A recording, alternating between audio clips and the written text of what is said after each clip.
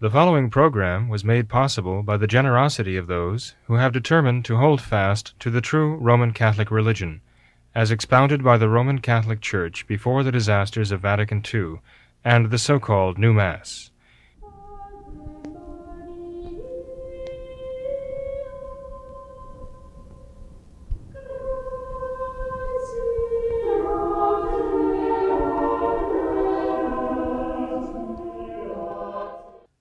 Hello, welcome to What Catholics Believe. I'm Father William Jenkins, the priest in charge at Immaculate Conception Church in Norwood, Ohio. And as usual, I'm talking about topics that come up from time to time and hopefully giving some interesting and hopefully helpful thoughts on the subject.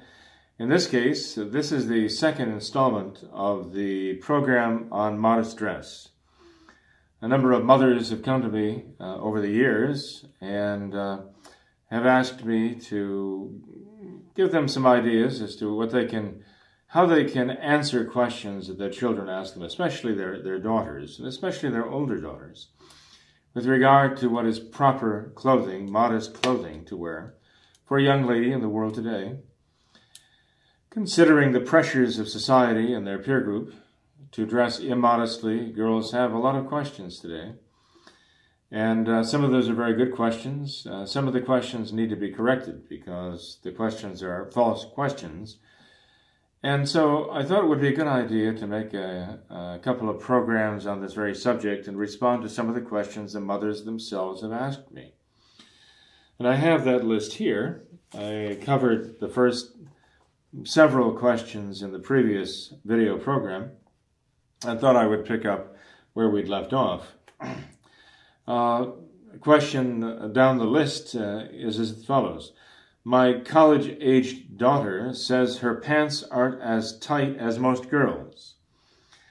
But most all pants these days are tight, if not only in the top portion, but in the leg also. Just because they may be a little less tight than the next gals, they are still form-fitting. Well, as far as I'm concerned, and as far as the church is concerned, this question, again, is a bit of a false question. They say that her pants aren't as tight as others. I'm asking why she's wearing pants at all. It's not a matter of whether you're wearing tight pants or loose pants. If you're a girl, you're wearing men's clothing, what is traditionally understood to be men's clothing.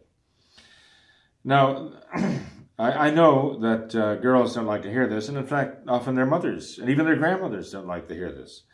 But it is a fact. Whenever you had the unisex idea come in back in the 60s and 70s, that's the 1960s and 1970s, the point was to always get the men dressing like the women and the women dressing like the men. Now, when I said the men dressing like the women, what I'm talking about is long hair, right? And getting them all in the bell-bottom jeans that are tight-fitting and so on, to have the same fashion. Of course, getting the girls in pants was something that was done by the socialists and communists.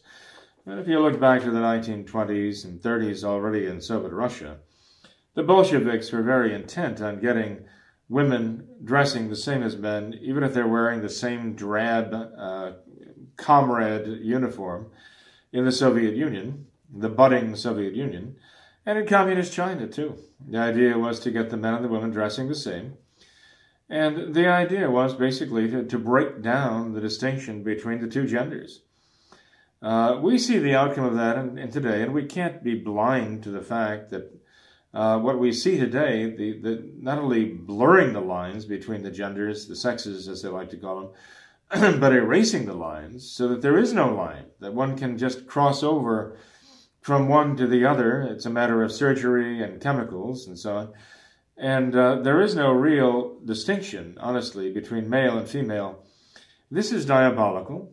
We see the result of it today, and I'm sure many of our men and girls would recognize there's something really sinister and very perverted about this, but they don't want to face the fact that part of the program leading us to this point has been getting the women into pants.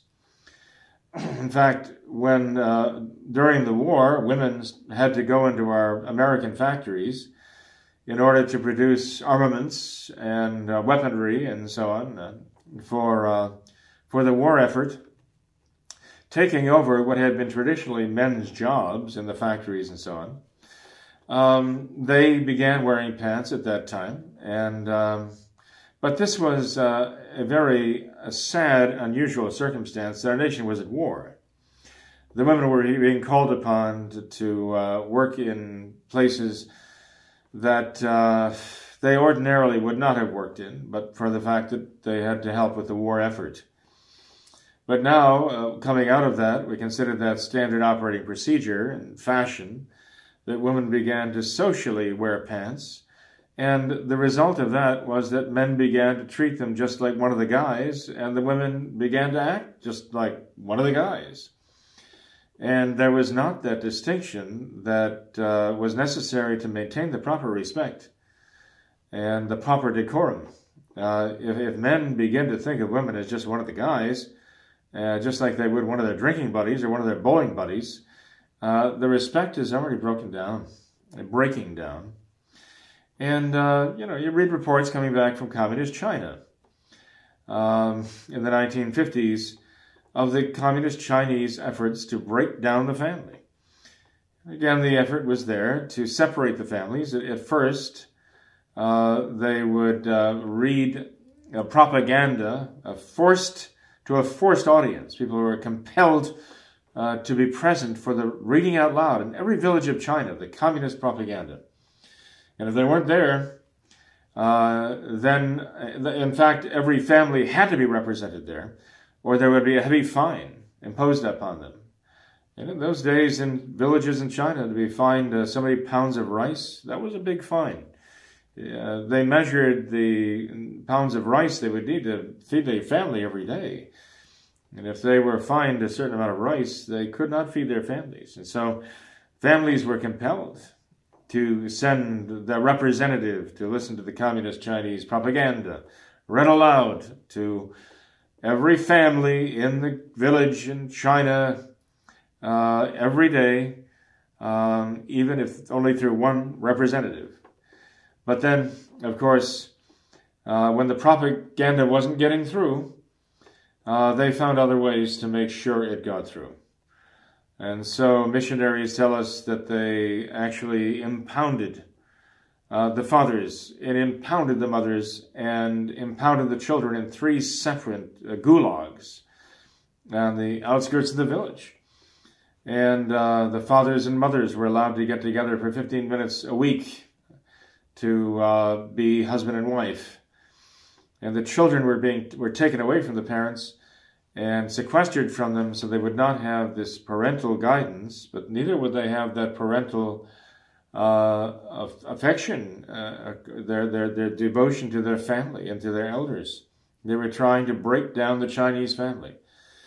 And the communists saw that the Chinese family unit as their great obstacle to gaining absolute loyalty of each and every single Chinese members of Chinese society to the party. Absolute unquestioned loyalty had to be directed to the Communist Party.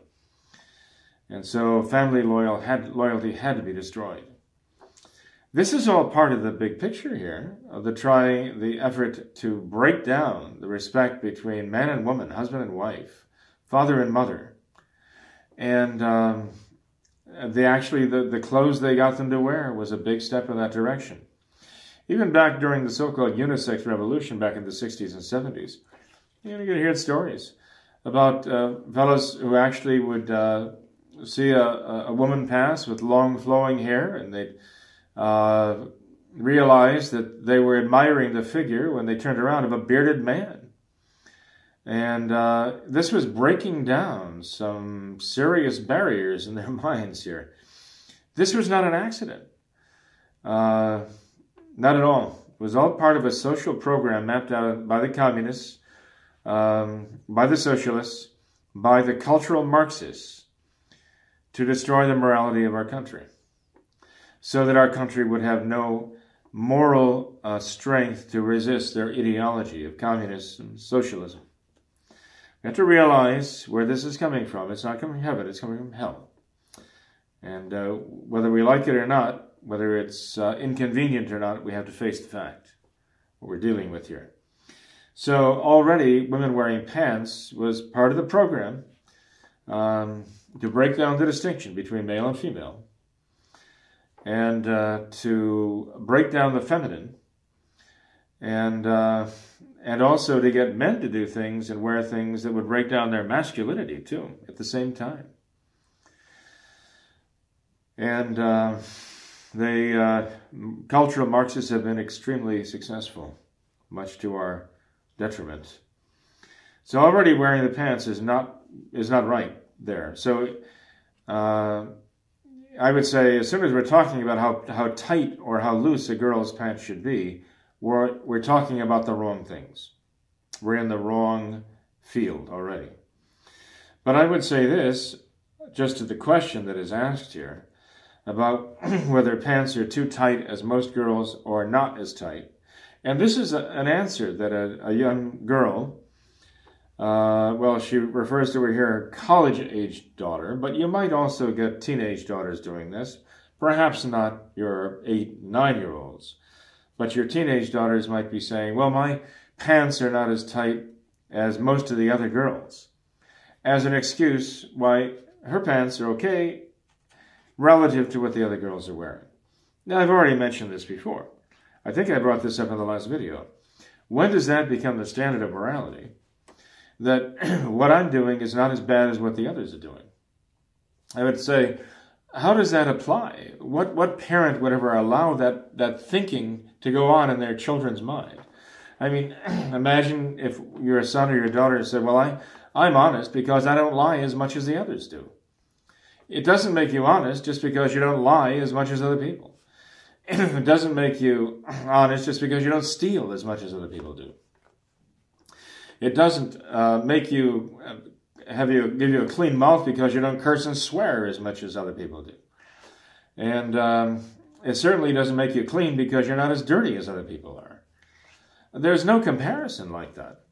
Go right on down the line in terms of the virtues that we know. You're not pure of heart just because you're not as impure in your thoughts and words and actions as the next person. That doesn't make you pure. And the patient. It doesn't make you patient if your temper is less explosive than the other people. There's a perverted way of thinking in here that we have to address, and you as parents have to address this idea that your kids are going to compare themselves to what the others are doing and say, well, if I'm not as bad as they are, then I must be good. Because that is not the way to look at it at all. And you've got to cure them of that misconception. Make it clear to them that it doesn't work in any other category, and it certainly doesn't work in this. I don't even think like that, let alone bring it up to me. Comparing what you're wearing to what somebody else is wearing and tell me it's not as bad as what the other person is wearing. Because no matter what you're wearing or not wearing, there's always somebody you compare yourself to favorably. That has nothing to do with it. If you're not modest, you're not modest, period. Regardless of what anybody else is wearing. And the parents have to make the children understand that. There's an objective standard for modesty. And the girls have to go with that objective standard rather than just the relative standard of modesty. And this lady is right when she says most all pants these days are tight, if not only in the top portion, but in the leg also. Of course, I'm saying that the pants, whether tight or loose, are not fit for girls, period. Now listen, there are things that girls do these days and can do that are legitimate things to do. Going skiing, for example. Girls ordinarily would not go skiing in a skirt. That would be less modest than going skiing in a pair of ski bibs. And skydiving. I mean, sometimes you hear about the girls going skydiving. There's nothing wrong with that in itself. Obviously, they wouldn't wear a skirt while they were going skydiving. There might be a handful of other activities that they would be more modest, wearing loose form of trousers or bloomers or whatever they would call them. But nonetheless, I'm talking about socially speaking, on social occasions for social purposes. It is just not suitable for women to be wearing pants. So, this lady ends by saying, whether they're a little less tight than what other girls are wearing, they're still form-fitting. And that's the point with pants. They are form-fitting. And they accentuate certain things in a girl's form that should not be accentuated. So, anyway, I'll leave that there. Please be very careful about that. And again, when you hear a false question from your daughter, straighten out the question first, and then answer the right question. And then another question here. Daughter is saying wearing skirts regularly is uncomfortable, or that they can't do anything in a skirt. And this particular lady mentions that her husband was laid up for a while, and he actually had a nurse taking care of him after his surgery. And she actually wore a long, full skirt, a very fashionable skirt. He complimented her. He said she was actually the best nurse of the lot that were taking care of him. And she was able to do everything that she was required to do as a nurse very easily in this long, full, elegant skirt that she was wearing. So she's pointing out here, just a personal example, that the long, full skirt was no hindrance there in the nursing duties. But the fact is that when girls complain that wearing skirts, it kind of restricts them, well, maybe it restricts them from things that they shouldn't be doing anyway. But generally speaking, I think what they're talking about is skirts that are already too tight. I mean, nowadays, the skirts that the girls are wearing basically are also somewhat form-fitting. They're tight, and one of the pieces of evidence that the skirts are too tight anyway is they can't walk properly in them unless they have a slit down the side. Any skirt with a hemline that is too restrictive, or even not just the skirt itself, the fabric of the skirt wrapped around their bodies, any skirt like that is so restrictive that it hampers their steps. And they have to basically tiptoe along, as it were, unless they put a slit up the side of it. That skirt is already too long. That skirt is already too narrow. It's already too tight. And I say this generally speaking. If a skirt needs a slit, it shouldn't be worn. It is already too tight. And that is why it is so restrictive. That is why it is so uncomfortable. A longer, fuller skirt is not something that is restrictive. And it does allow freedom of movement. So to say that they can't do anything in a long, full skirt just isn't true.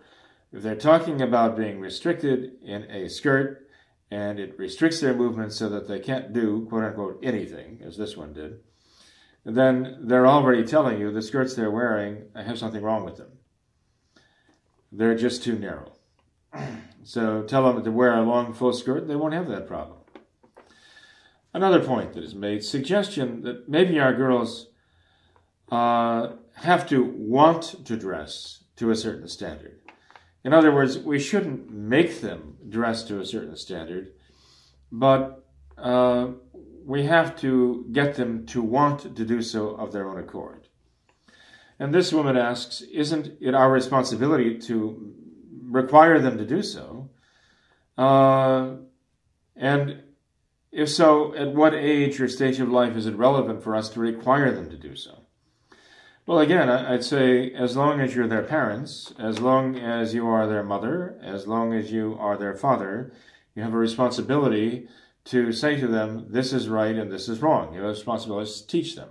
When you are no longer their mother, no longer their father, when they are no longer your daughters or your sons, then, okay, you don't necessarily have a strict responsibility to tell them right from wrong. But if you are in your 90s and you have a 70-year-old daughter who's doing something that is wrong, sinful, improper, then if you care about their soul and you still consider yourself their mother and they still consider themselves your daughter, you should tell them, hey, I think you're doing something wrong. I'm concerned about this. I still love you and you're still my daughter, no matter how old we get. And I still have a responsibility before God. Now remember, you can't always command them. As long as they are in your home and your dependents, you certainly can command them what to wear and what not to wear. And as long as you have that power and that authority to do so, you have the responsibility to do so. So you may have a 25-year-old daughter living in your home with her feet under your table, sleeping in a bedroom in your home, and you're providing the electricity and the water and so on. And that daughter may say, well, I'm grown up now. I'm a woman and I don't have to listen to you. And I say, well, you can tell them this. Look, it's true, you've reached your majority before the law of man. But the fact is, you are still a dependent of mine. And as long as you're here in my house, these are my standards and I expect you to follow them. Especially if they affect your younger brothers and sisters and you're setting an example for them, then I have to insist that you living here with them, you have to set this example and follow this standard, because that's my standard. This is our family standards. I'd say if you have a child of any age who is dependent upon you and is interacting with your family, you should have a certain say in the standards. And, they might say, well, I don't have to do what you say now because I'm older. And you might say, well, I don't have to have you living under my roof either. You should go out and find your own place and get your own job and take care of yourself. But if you are interacting with your brothers and sisters, and I'm still responsible for them, and the example that you set for them is, let's say, contradicting my standards, I have an obligation to tell you, no, you cannot do that here. If you don't do that, okay, if you parents don't do that, then basically you're sending a very bad signal. You're sending a very bad signal to the older child that when they reach a certain point, then it doesn't matter anymore. If you don't bring it up to them after that because you're afraid and you say, well, they've reached their majority here, so I have nothing more to say about it, the signal you're sending is that, according to the moral law, it doesn't matter anymore because they've reached the age of 21. Legally, they're adults. And that's like the cutoff age for your responsibility as their parent. Well, there is no cutoff age like that. For the moral law, there is no cutoff age of that responsibility. So just because you can't legally tell them you have to wear this or do that, nowadays, even at the age of the children are 3 or 4 years old, you hardly have any authority to tell them what to do anymore. The way things are going in the world and in our country. But the fact is, your voice is still extremely important for your own conscience's sake, but for theirs too. Because they have to know that what's wrong when they were 15 is wrong when they're 25, and it's still wrong when they're 35 and 45. And that you haven't just relaxed your standards or surrendered, given them up entirely, just because they've reached a certain age. Not only if you are silent about this, their dress, when they're older, are you sending them the wrong message? You're teaching them the wrong thing. Either that you didn't mean it or it doesn't apply to them anymore. But you're sending the wrong message to their younger siblings too. You're telling the younger siblings, well, put up with this for a while, but when you reach a certain age, you too will be free of all of this and you can do whatever you want. And mom and dad have nothing more to say about it. That's a very big mistake. You must not send that message to your younger siblings. And certainly to send that message to their friends and so on, it would be wrong to let that happen. So please, parents, realize that as long as your children are dependent on you, especially as long as they have an influence on the other children in your family, you really do have to be very clear about this is right, this is wrong, this is acceptable, this is not acceptable, and then you have to enforce it, obviously, in a reasonable way. All of these matters of enforcement, by the way, when it comes to matters of dress, have to follow prudence. Okay, prudence is the highest of the moral virtues. You have the theological virtues of faith, hope, and charity. These are the virtues that are called theological because they are directly about and referred to God and they have to be engendered in the soul by the grace of God. These are not virtues that we can simply conjure up by willing them to be. God has to give them as a grace, as a gift.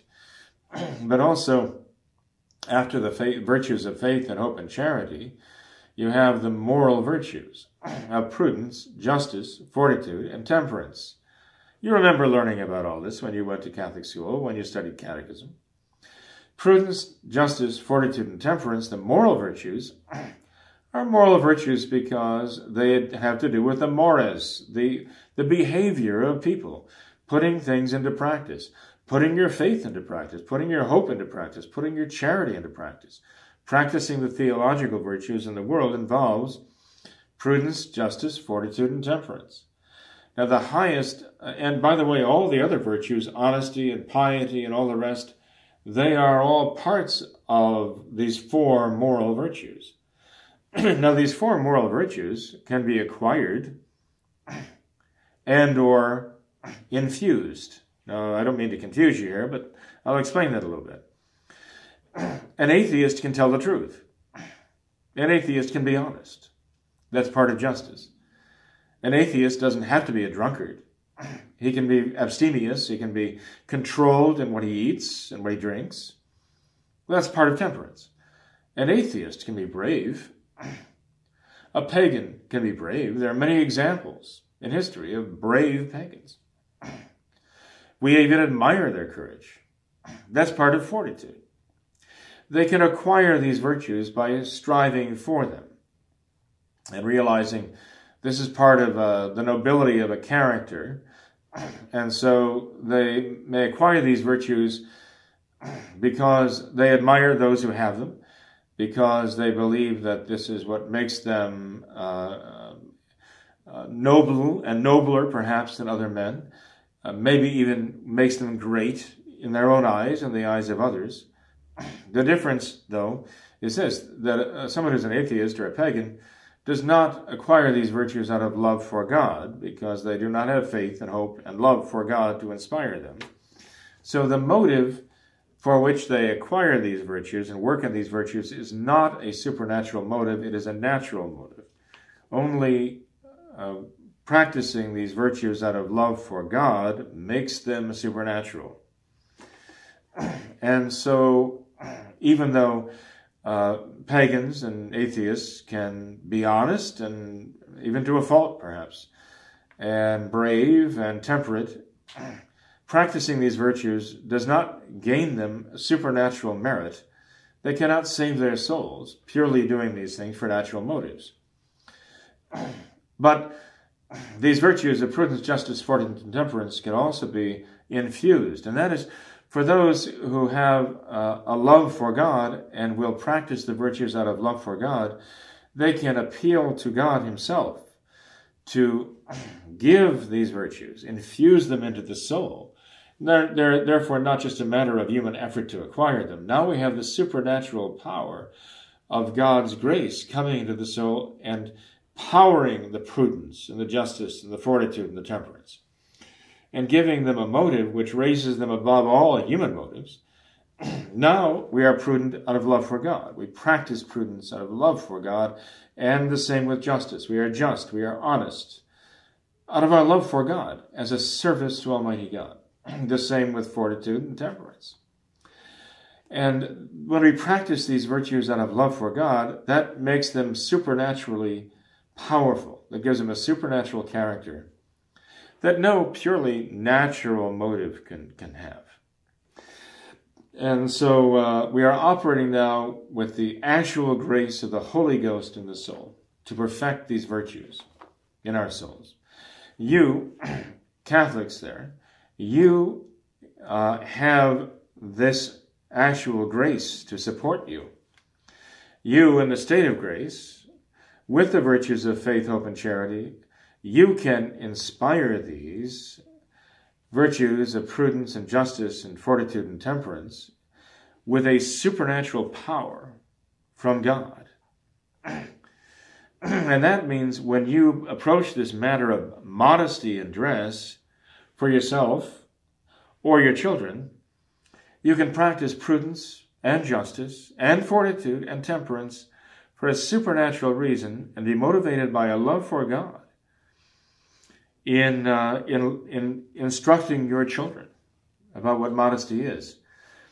Now, temperance applies here, of course, because there's a certain amount of self-denial that is required to dress modestly.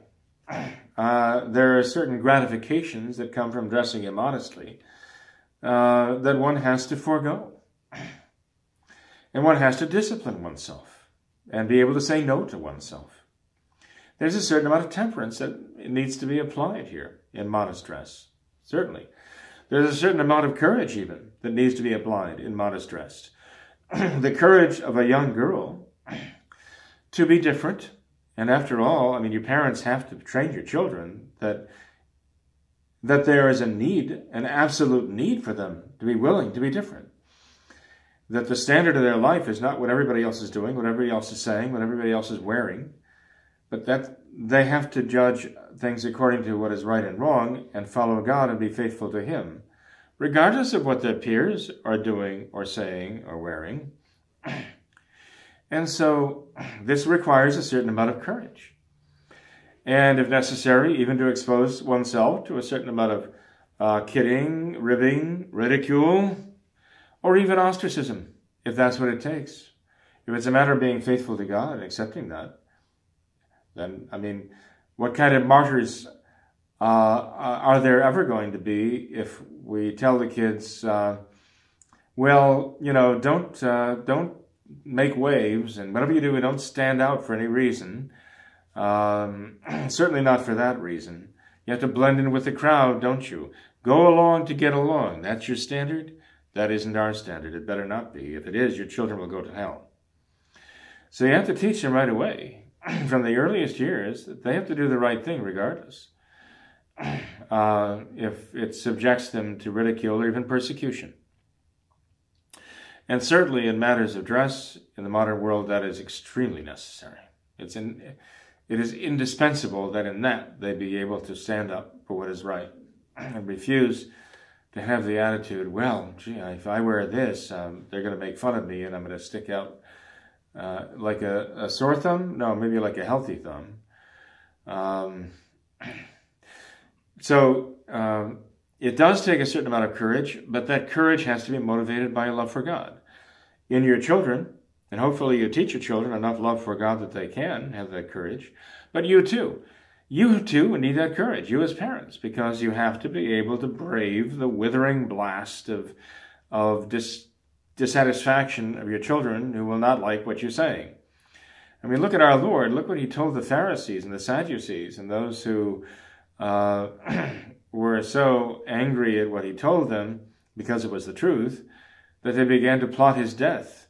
You do not have to worry about anything like that, facing the what our Lord had to face for you, to face the dissatisfaction of your children, to stand up for what is right. Well, if you can't do that, how can you expect your children to do that?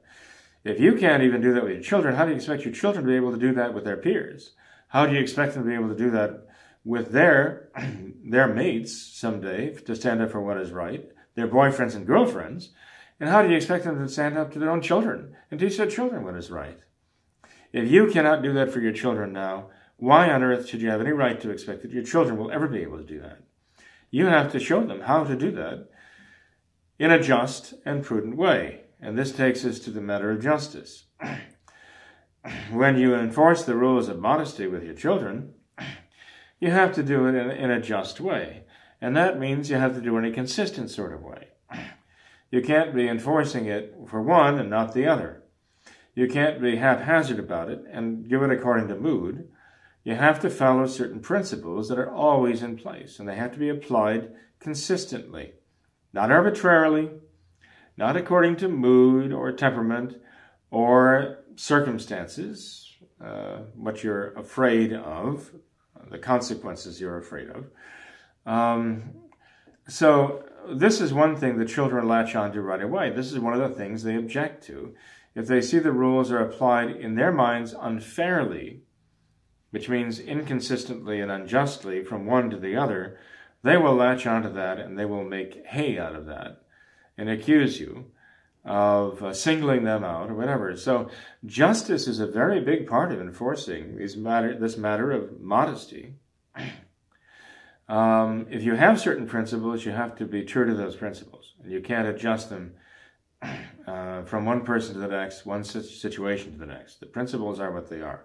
And they have to be the Catholic principles.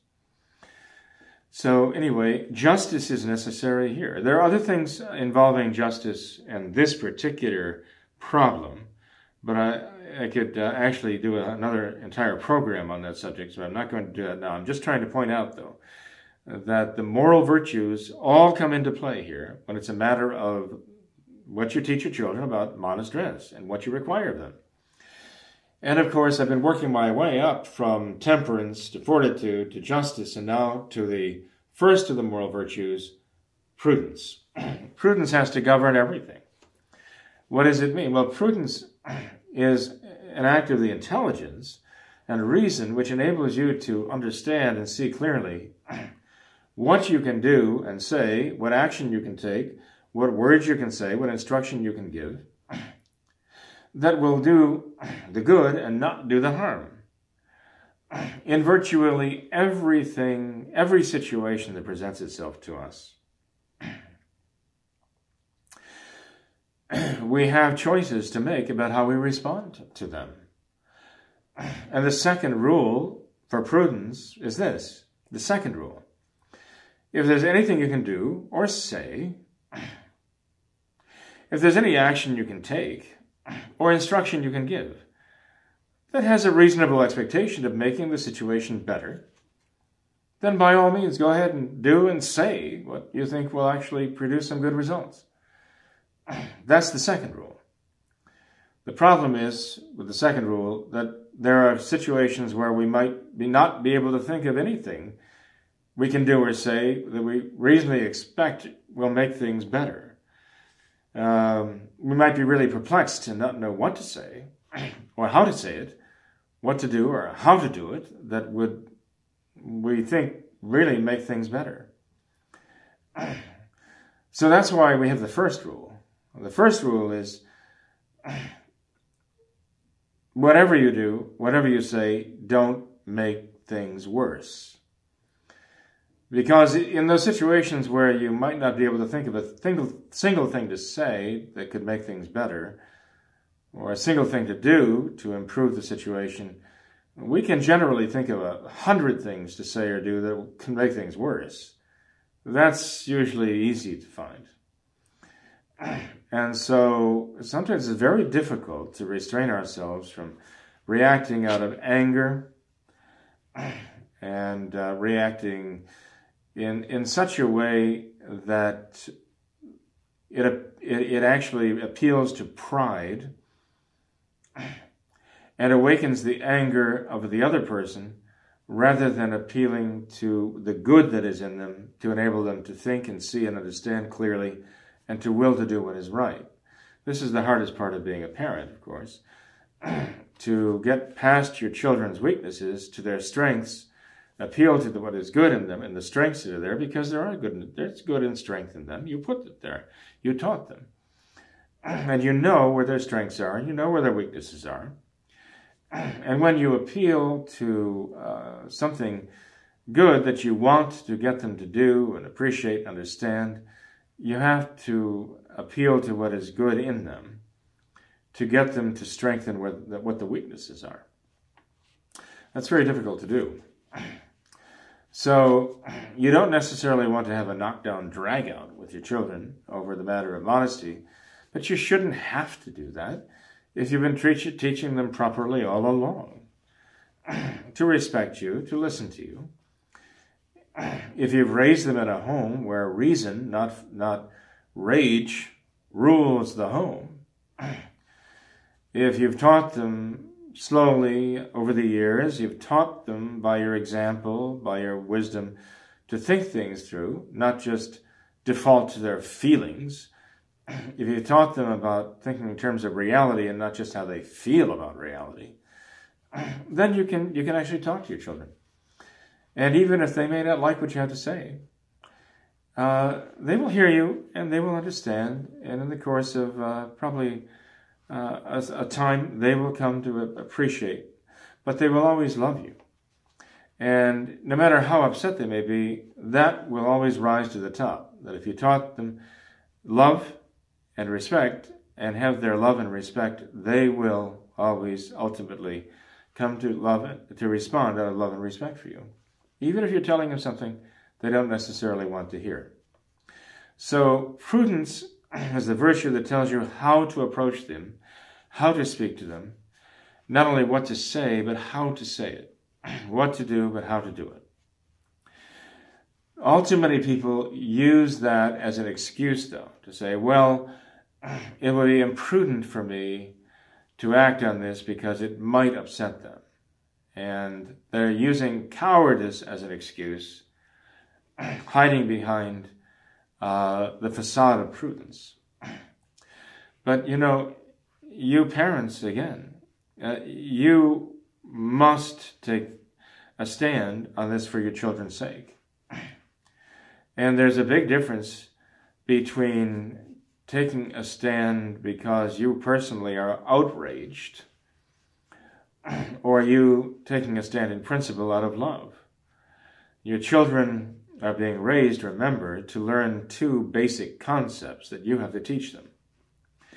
The two basic concepts that every child has to learn are the concepts of authority and love. And they begin to learn these concepts when they're very tiny children. They begin to learn them when they're still babes in arms. They're learning what it is to be loved, and they're learning what it is to be subject to authority. You think about these two ideas, these are the very concepts that form the foundation of our very understanding of who God is. Our very relationship with Almighty God, our Father, are based upon these concepts of love and authority. And in God, these concepts are not separated. They are united. We think of God as a loving Father. He has authority over us, but his authority is there as an expression of his love to us. And so it is in the home. The authority of the mother and the authority of the father must be very real to the child, but it must always be connected in the child's mind with the father's love and the mother's love for that child, and exercised out of a genuine love for the child. If the child thinks that you're disciplining him or her out of anger, rage, self-interest, your own laziness, whatever it might be, if you're imposing things upon the child in his understanding can misunderstand that. But again, you have to enable the child to understand that your motivation genuinely is love. Love for God and love for them. If you've raised them this way from the earliest years, then you won't have to hide behind the veil of, well, it's imprudent because they might react badly to this, and use that as a cover for cowardice on your part. So I encourage you to practice these virtues of prudence and justice and fortitude and temperance when it comes to talking about the standards of modesty for your children and your family from the earliest years. And get them thinking about these things too. Get them thinking in this way, in terms of prudence, justice, fortitude, and temperance. One could write volumes. One could write not only volumes, but a library worth of books on the subject of this. I'm sorry, I probably said too much, perhaps on the subject here, and seemingly getting off the subject. But I really do think that this is the fundamental issue as to why parents have trouble teaching their children how to be modest, that they do not lay the foundation for modesty in raising the children with these virtues. And I think that's where it has to begin, right there. And this actually brings us to the last question. Maybe our girls aren't seeing the all-enticing image of Our Lady in us, and we must work on that by consecrating ourselves to her and increasing devotion. And that actually concludes the questions that I have before me here. That gets down to the matter of virtue. Again, ultimately, the model of virtue for every girl, every lady, every woman is our Blessed Mother herself. She is the model. She is the apotheosis of womanly virtue. And the girls need to see that. They need to see Our Lady standing before them. They need to learn to love her and admire her. They need to see her virtues, and they need to want to practice those virtues, to imitate Our Lady, to resemble her. I mentioned faith and hope and charity, the theological virtues. I mentioned the moral virtues of prudence, justice, fortitude, and temperance. Well, here in our Blessed Mother, you have the apotheosis of these practice of these virtues here on earth. Our Lady has to be held up to them as their model of virtue. And they have to be raised with such a great love for our Blessed Mother as the model of true femininity, the very model of what God intended womanhood to be. And every girl must strive to follow her, strive to be like her, so that all you have to do is mention to your daughters that our Blessed Mother would not approve of this, that this would offend and insult Our Lady for them to wear such a thing. That here they go around, the girls go around wearing the scapular, and yet they dress also in this very immodest way, flaunting themselves and emphasizing, as I say, what makes them female, just like any animal, rather than what is feminine, like our Blessed Mother. And if they're wearing anything that is so immodest that they can't wear a scapular with it, because the scapular would somehow get in the way, or perhaps stand out too much because there's nothing there, well, that tells you something.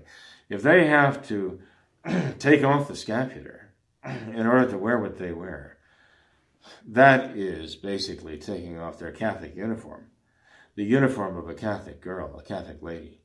And that is joining the enemy, putting on the uniform of the enemy. If, on the other hand, they want to wear that scapular, well, that's that first item of clothing, and that has to dictate everything else they wear and what they don't wear. If they're going to wear the scapular, as you have to teach them to love that scapular as the livery of our Blessed Mother, then they have to wear the clothes that complement that scapular. Teach them that allegiance to our Blessed Mother. Have them consecrate themselves in the earliest years to Our Lady. Consecrate your family. Pray the prayer of consecration of your family to our Blessed Mother. Let the children grow up hearing those words long before they can even spell them, long before they can pronounce them. Have your children learn that prayer by heart before they can even read one of those words. And continue to pray that daily, that active consecration to Our Lady. Teach them the meaning of it, not just to memorize it. Let it not only be learned, as it were, by heart, but let it actually be taken to heart by your children, and you won't have to battle with them over questions of modesty. They themselves will be able to form their own right decisions on the basis of the conscience that you've given them, that you've formed in them. Their standards of right and wrong that are not just yours, but now they're their standards of right and wrong. And you can be very proud of them, and you can trust them.